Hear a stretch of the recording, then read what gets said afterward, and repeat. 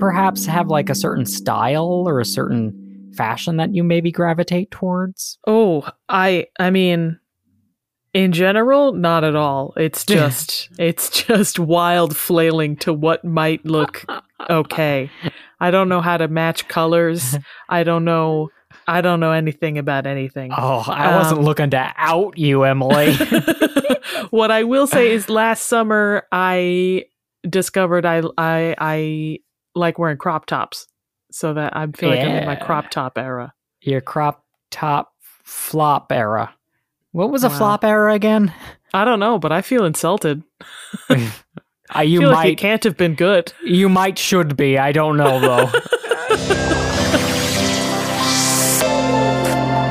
Welcome to Butter No Parsnips. Every week on Butter No Parsnips, your hosts Emily Moyers and Kyle Imperator take you on an adventure through the weird, wacky, wonderful, and sometimes even wicked world of one wayside word. Strange characters, delightful bits, and general joyousness abound. Join them as they test each other's etymological expertise.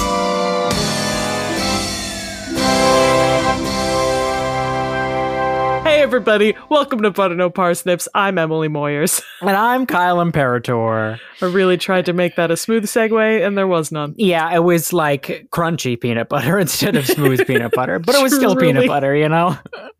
Well, Emily, speaking of food, this is the Butter No Parsnips podcast. That's my segue. Yes. That's good. That's a good segue. Those are two foods. Cool. And as a part of that podcast, I've got a word for you. What a relief. Structure. Finally. We need it. I think you're going to learn a lot today, Emily. Are you ready for your word? I'm ready, Eddie. Emily, your word is foulard. Foulard. Foulard. Oh, wow. Foulard. Mm-hmm. Is that the bad guy in Shrek? Yes. Lord Foulard? Lord, I forgot his name already. Yes, Lord Foulard. So, I mean, right away, if the language of origin isn't French, I'm going to jump out the window that's next to me. I mean, I've got good news, Emily. You can stay on the floor that you're on. That's good. Part of speech, I'm going to guess it's a noun? It is a noun. That is a good guess. Okay. All right. Why did you guess that it was a noun? I don't know, honestly. I wouldn't have been surprised if you had said any other part of speech. Sure. So, is this like a type of person? Is a person a foulard? No. Interesting. No. Interesting. Just collating information, but I'm getting nothing. So can I have a hint? Speaking of getting nothing, Emily, here's your hint. Uh-oh. Your hint is the word smooth. Smooth. What a good tie-in. What our peanut butter is not. Yeah. Foulard. We're going to say I did that purposefully, but I didn't. Foulard, and the hint is smooth, and it's a noun. Okay. Wow. Sheesh Louise. Okay. A foulard is... Okay. Wow. If it helps, it may not. It may make it more confusing, but as a noun, it can be a countable or uncountable object. You know what I mean? Oh. But is it a physical thing or a Yes. concept? The former. It is a physical thing. It is a physical thing, but not necessarily countable? There are two definitions of it. Okay. So, get one. Wow. Yeah, so the more confusing is where that landed, I think. Well, no, but it's made it more confusing, but it's given it some kind of context. So in the uncountable, would you say a foulard, or would you just say foulard, like milk? Just like you foulard. just say foulard. Just foulard in the uncountable. Yeah. Mm-hmm. I mean, maybe it's because I just said milk, but now for some reason I'm thinking it's cheese related. Okay. Is foulard like a smooth cheese? Is it like a mozzarella? Like a brie? Yeah, I usually have a mozzarella stick and then go, smooth. I have no idea, so I'm going to say that cheese is my official guess. That's not a bad official guess. It's wrong. Very wrong. I'm sure it is. Foulard, Emily, is a lightweight silk fabric, often with a printed pattern. Oh. Mm-hmm. But it's smooth? Well, smooth as silk was where I was getting at. Oh, you're a criminal. But what's the Emily, countable? It can also be a handkerchief, neckerchief, or scarf made with this material. Oh, I like that. Yeah. Tell me more. Oh, Emily, please. What if I didn't have any more? What if it was just like... Oh, Emily, no, I can't. Please, don't. Please don't ask me that. No, I've got plenty more for you, Emily. So it comes from the French foulard, meaning scarf or kerchief. We're not sure where the French comes from, but it's possibly related to fouler, which means to stamp or impress. Oh, because it has a print? Right. Fouler is also the origin of another fabric, the English foulée, which is a type of light-pressed woolen fabric. Oh. Yeah. Interesting. Yes. Getting all the fashion words. You're getting all the fashion words. It's a fashionable day, Emily. And foulée can be traced back to the Latin foulare, which means to trample, and it's where we get the verb full, where to full means to make cloth denser and firmer by soaking, beating, and pressing. Oh. So it's like a term used in the cloth making industry. Cloth making. Wow. Fulling. A fuller does that work. So they soaking, beating, and pressing, like just to make it like denser? Yeah, to make it like stiffer is to full, yeah. Wow. Kyle, your promise has already been fulfilled. I'm learning so much. Good, we can end it here. No, don't end it here. Tell me more. So, Emily, the fabric itself, foulard, isn't of French origin, which is interesting. It appears to have come from Asia. I couldn't track it down to one specific place. There is one of the historical records that describes it as coming from India, so probably definitely India, but maybe also elsewhere in Asia. We just don't have like official confirmation. Right. There's not a ton about it. Honestly, the history of fabrics is kind of hard to trace down because there's so many names for all different types and it's changed over the years. Sure. And I mean, I imagine probably there are some fabrics that like predate the written word. Oh, yes, absolutely. The earliest mention of foulard silk in French was in 1747. Oh. And then the earliest English instance was a 1785 translation of a French treatise called The Art of Dyeing Silk. And the author, the chemist Pierre Maquet, complicates the etymology further. He says that the silks were landrins, furies, foulards, etc., probably the names of the people by whom they were fabricated. Oh. So he thinks there was someone named Foulard, and that's why we named it that. But not necessarily true. Probably not true. But although, I did find Foulard as a name when I was looking, but I mean, who knows? Am I right? You're so right. Does foulard have, did that word have some origin other than just the name of the fabric? No. If it did, we don't know. Gotcha. Yeah, it's pretty tenuous, our etymology of it. Gotcha. Emily, do you know how silks are dyed by any chance? Oh, I don't, and I would have assumed it was just a process of soaking it in dye. But by that question, I now get the feeling I'm wrong. No, you're correct. I just wanted to know, what you knew about silk dyeing. Not a lot. Not much beyond what I just said.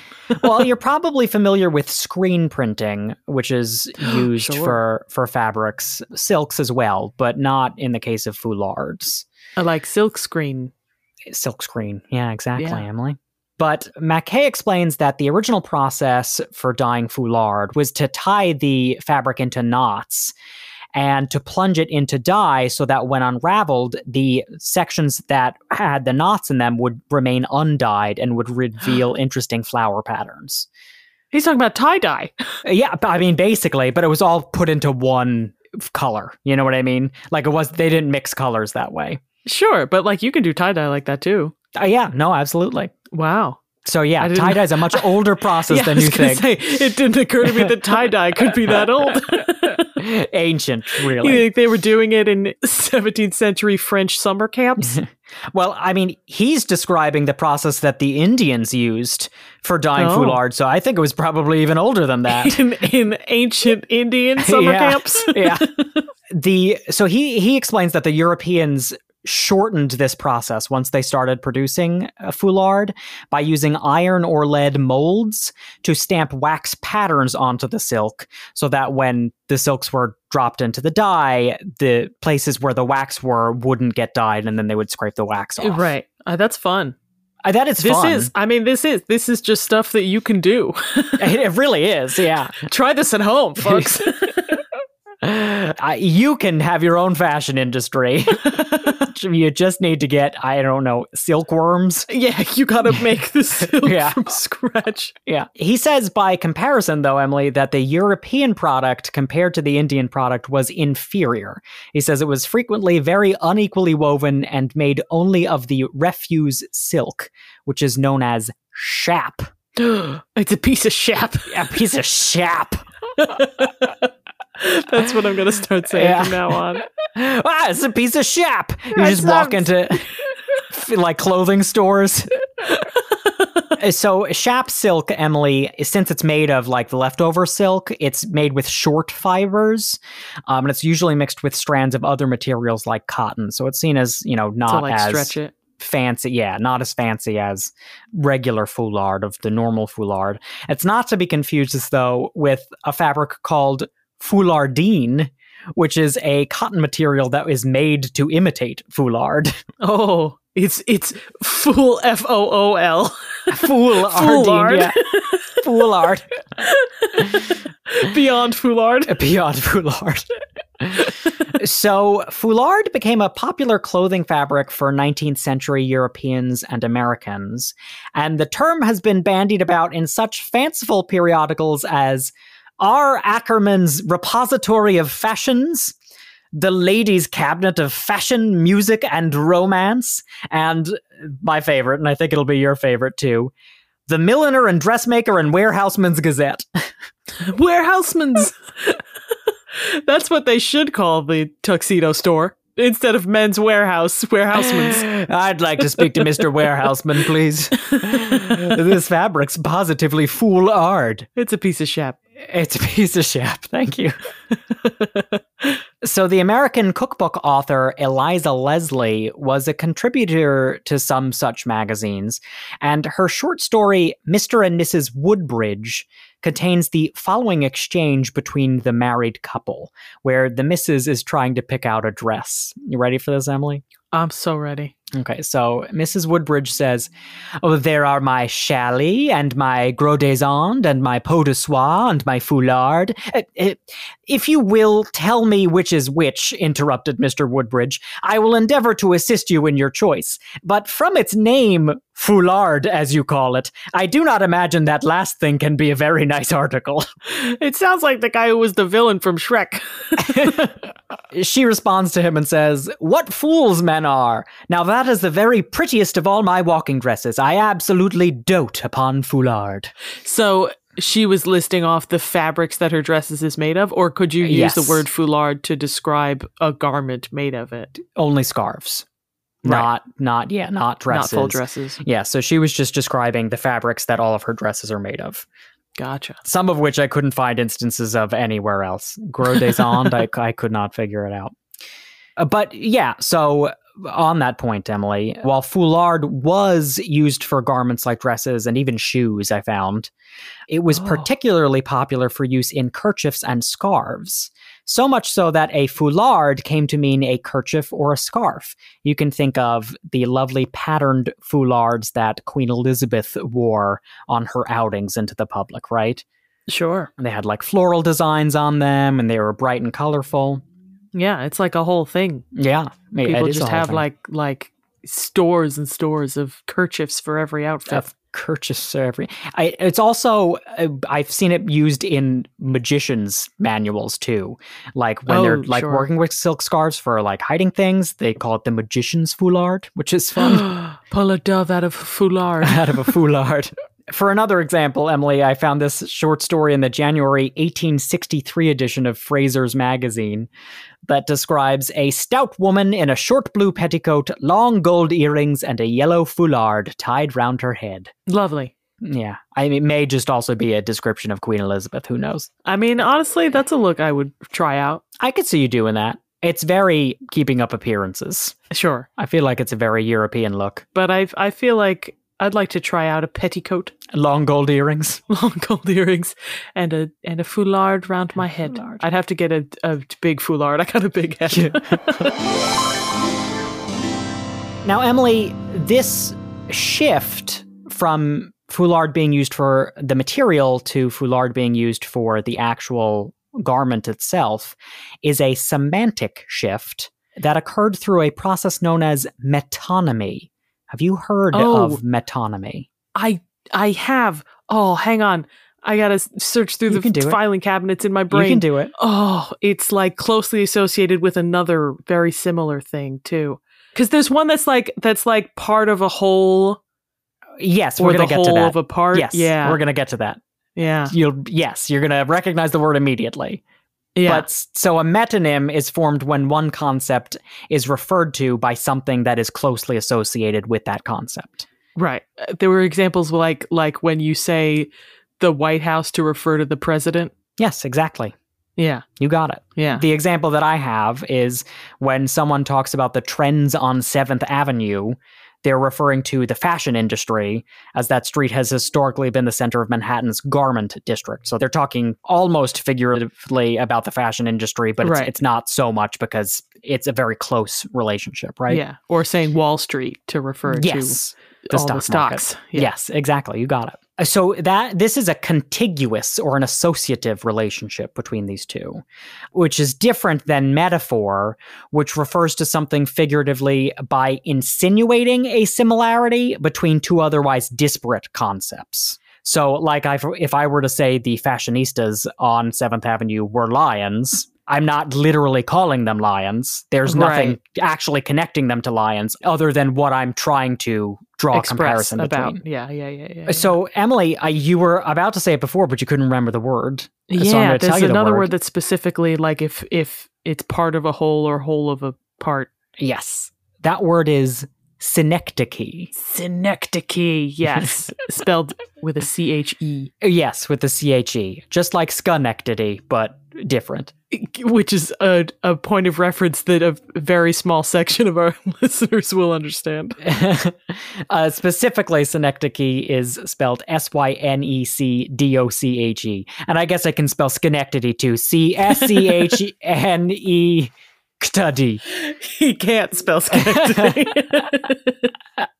But now that you've said both in close proximity, I'm going to forget which is which. Good. So synecdoche is when a term for part of something is used to refer to the whole thing or vice versa. Yeah. So in this case, the material is used to refer to the garment as a whole. Can you think of any other instances? So this isn't the only fashionable instance of synecdoche. Can you think of any other instances where a fabric is used to refer to the garment as a whole? I'm trying to run through fabrics in my head. Well, I'll give you one, and then maybe it'll jog your mind for some others. Okay. Furs are fur coats, right? We just call them furs. You could just say your furs. That's the furs. material, right? But they are fur coats. They're not furs, right? I mean, they're made of fur. Right. Do you want the other one too? Yeah, go ahead. Nylons. Nylon stockings are called nylons, right? Yeah, absolutely. Yeah. So this happens a lot with materials and their end products, but especially in clothing, just because it's easier than, calling something a nylon stocking or a foulard scarf. It's almost just an abbreviation. Right. Exactly. So fashion itself can be used as visual metonymy. All right. So when we talk about someone like Little Red Riding Hood, we're talking about the character that wears the hood, not the hood itself, right? Right. But it makes the image in your head of a person in a little hood. Right. Exactly. It's representative of the person, you know? We're not saying the little girl who wore the Red Riding Hood. Right. So the foulard isn't just a fashion object, Emily. In France, it has become a visual metonym in an ongoing debate over the acceptance of Muslim women in French society. Oh. Not expecting me to go there with this episode. No, but go there, Kyle. But go there. So I'll preface this conversation with the fact that I am neither French, nor Muslim, nor a woman, so I cannot genuinely speak to the weight that this information may hold, but it seems to me to be an important enough part of the word's history that we should mention it here and we should have a conversation about it. Love it. So, Emily, in France in 1989, 3 Muslim middle school girls were suspended for wearing headscarves in class. They were suspended under the French constitutional principle of secularism, which they call laïcité. It demands that there be a separation of religion and government in French culture. It's like ingrained in their constitution. Sure, it's like church and state. Right, but they actually follow it, unlike how we do. Kyle said we're going to get serious. I mean, that's just how it practically works. So the controversy is now known as l'affaire du foulard, or the Foulard affair, or the scarf affair, if you want to translate it less literally. Sure. And it's been compared to the Dreyfus affair. Do you know what the Dreyfus affair is, Emily? Oh, tell me it's Seinfeld related. It's not Seinfeld. Dreyfus? Is there a Dreyfus in Seinfeld? Julia Louis-Dreyfus. Oh. So the Dreyfus affair is a very infamous affair in French history. It was an 1894 scandal over anti-Semitism that had similar repercussions in French culture. So... Yikes. Yikes. But one part of the debate that the Foulard affair sparked was over what to call the headscarves that these girls were wearing. And detractors of wearing the headscarves chose terms like chador and ijib to signify foreignness and incite Islamophobic reactions. Right. While defenders used francophone words like voile or foulard islamique to convince others that the use of the foulard was a legitimate personal choice. Sure. So it's from foulard islamique that the French word foulard, or the French foulard, has come to imply headscarf mainly. So it mainly means headscarf, whereas in English it just means a scarf of any kind. Gotcha. So the 2005 textbook Women and Islam describes a history of the French media manipulating language and imagery to associate the removal of the hijab with assimilation into French society, in so much as it constructs this idea of unveiling as a metaphor for colonial domination, as, you know, becoming more assimilating to become more French means to remove your hijab. Right. And the 1997 textbook Violence states, the foulard, the headscarf worn by Muslim girls, became a symbol of the Muslim way of life. It was a metonymic symbol, one which stood for a whole religious and cultural group. Wow. Yeah. I love when grammar affects politics. Yeah. Just to catch us up a little bit to current day, since 1989, the debate over the French foulard has only gotten more complex. There was a law passed in 2004 which prohibits in schools conspicuous signs of faith, which they consider the hijab to be, but not if the school determines that it isn't a sign of faith. So if they were to say, oh, someone comes to school wearing a bandana and they believe that it is for fashion purposes, that would be allowed. So it's very dicey. Could the school sort of turn a blind eye that way? It is very vague. It's more probable that they would use it to target Muslims wearing headscarves and turn a blind eye to maybe other religions. Say if a Christian were to wear a headscarf or something like that, you know, like wearing a cross. Yes, they've actually kind of said, all right, well, wearing crosses or, Stars of David around your neck, like that's a less conspicuous sign of faith. So that is not included in the law, but it's just and so also blurry it's what the line faith is. that we consider ours. Right. So it's a very difficult thing because you're talking about a country's constitution, just like with us, when we have our debates over, gun rights and freedom of speech, it's really hard to kind of figure out where the line is drawn. But Emily, all of this is to say that what once at the beginning of the episode was a seemingly innocuous foulard has clearly been stamped with a lot more meaning than one can tell at first glance. Yeah, boy. I mean, now you're getting into like current events. Well done. But it's a great word. That's what we're getting into. Politics. Boy, that's a good phrase. Fine words, butter no politics. Butter no politics. They should start saying that in debates. We're gonna start it. Emily, oh my God. We should do a political debate between you and I, but like over something not political. I mean, hey everybody, check out our Patreon. It's been done. Yeah. Twice now. You're right. Yeah, I guess I just want a moderator telling us. You want it more formalized. To cut us off. Yeah, we'll have timed responses. Yeah. Great word, Kyle. Thank you, Emily. Foulard. I know it was like a bit of a serious one at the end, and it was, but sure. We can talk about serious things. Yeah, it's good to talk about. Good to get that stuff out in the world, but under the guise of a fun word, some fun grammar stuff. I love getting into some nitty-gritty grammar, which is my rock band also. Emily, can you use foulard in a sentence? I'm sure I can, and I'm so glad that you remembered to ask. Yes. I have bought this new shirt today. It's a collared shirt, so now I'm wondering how it might look when paired with an ascot or foulard. Lovely, Emily. And now I'm wondering what it'll look like paired with the foulard. I mean, it's a very colorful, groovy shirt, so I'd have to find the right, probably a solid would go better, because there's a lot of pattern going on the shirt already. Sure. Well, listen, they make those too. Hey, what a relief. All right, Emily, time for your game. What a relief.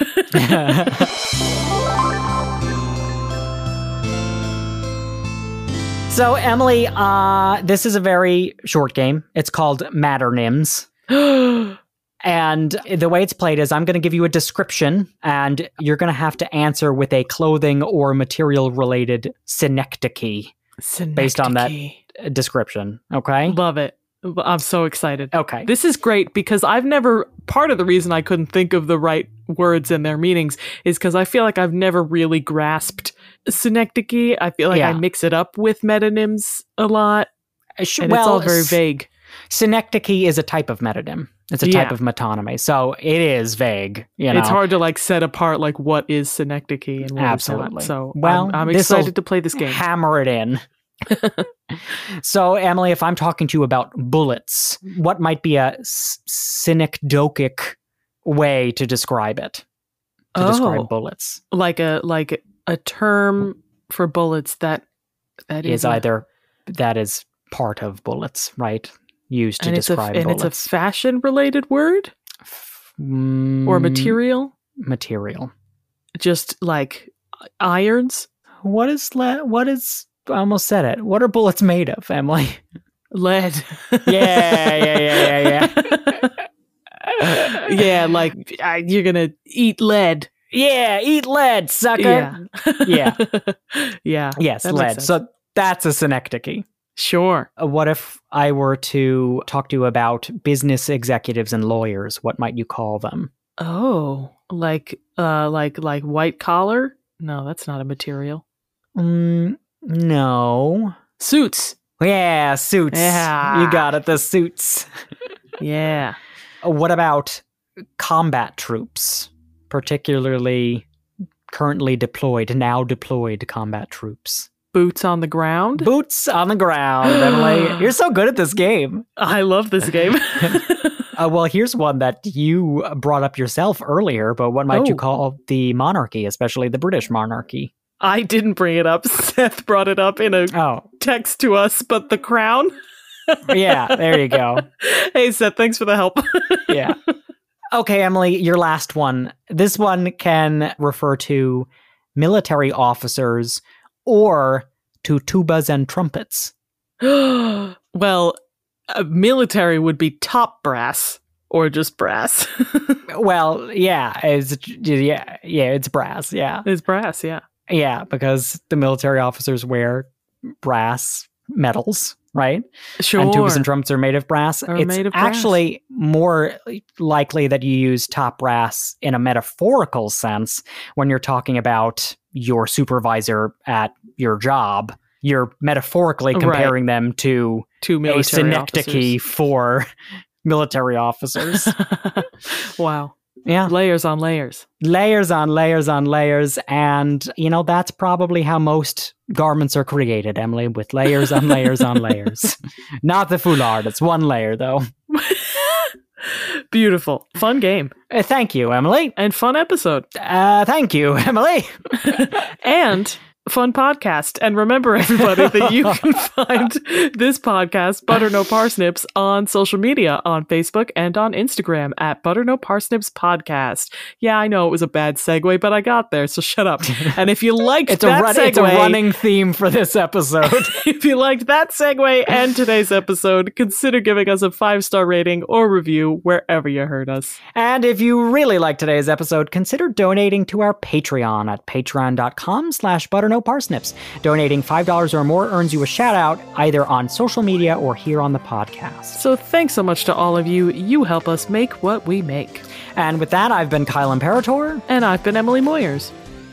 And this has been Butter No Parsnips. You wanted to do it together. I know you did. Emily, we love ending the episode together.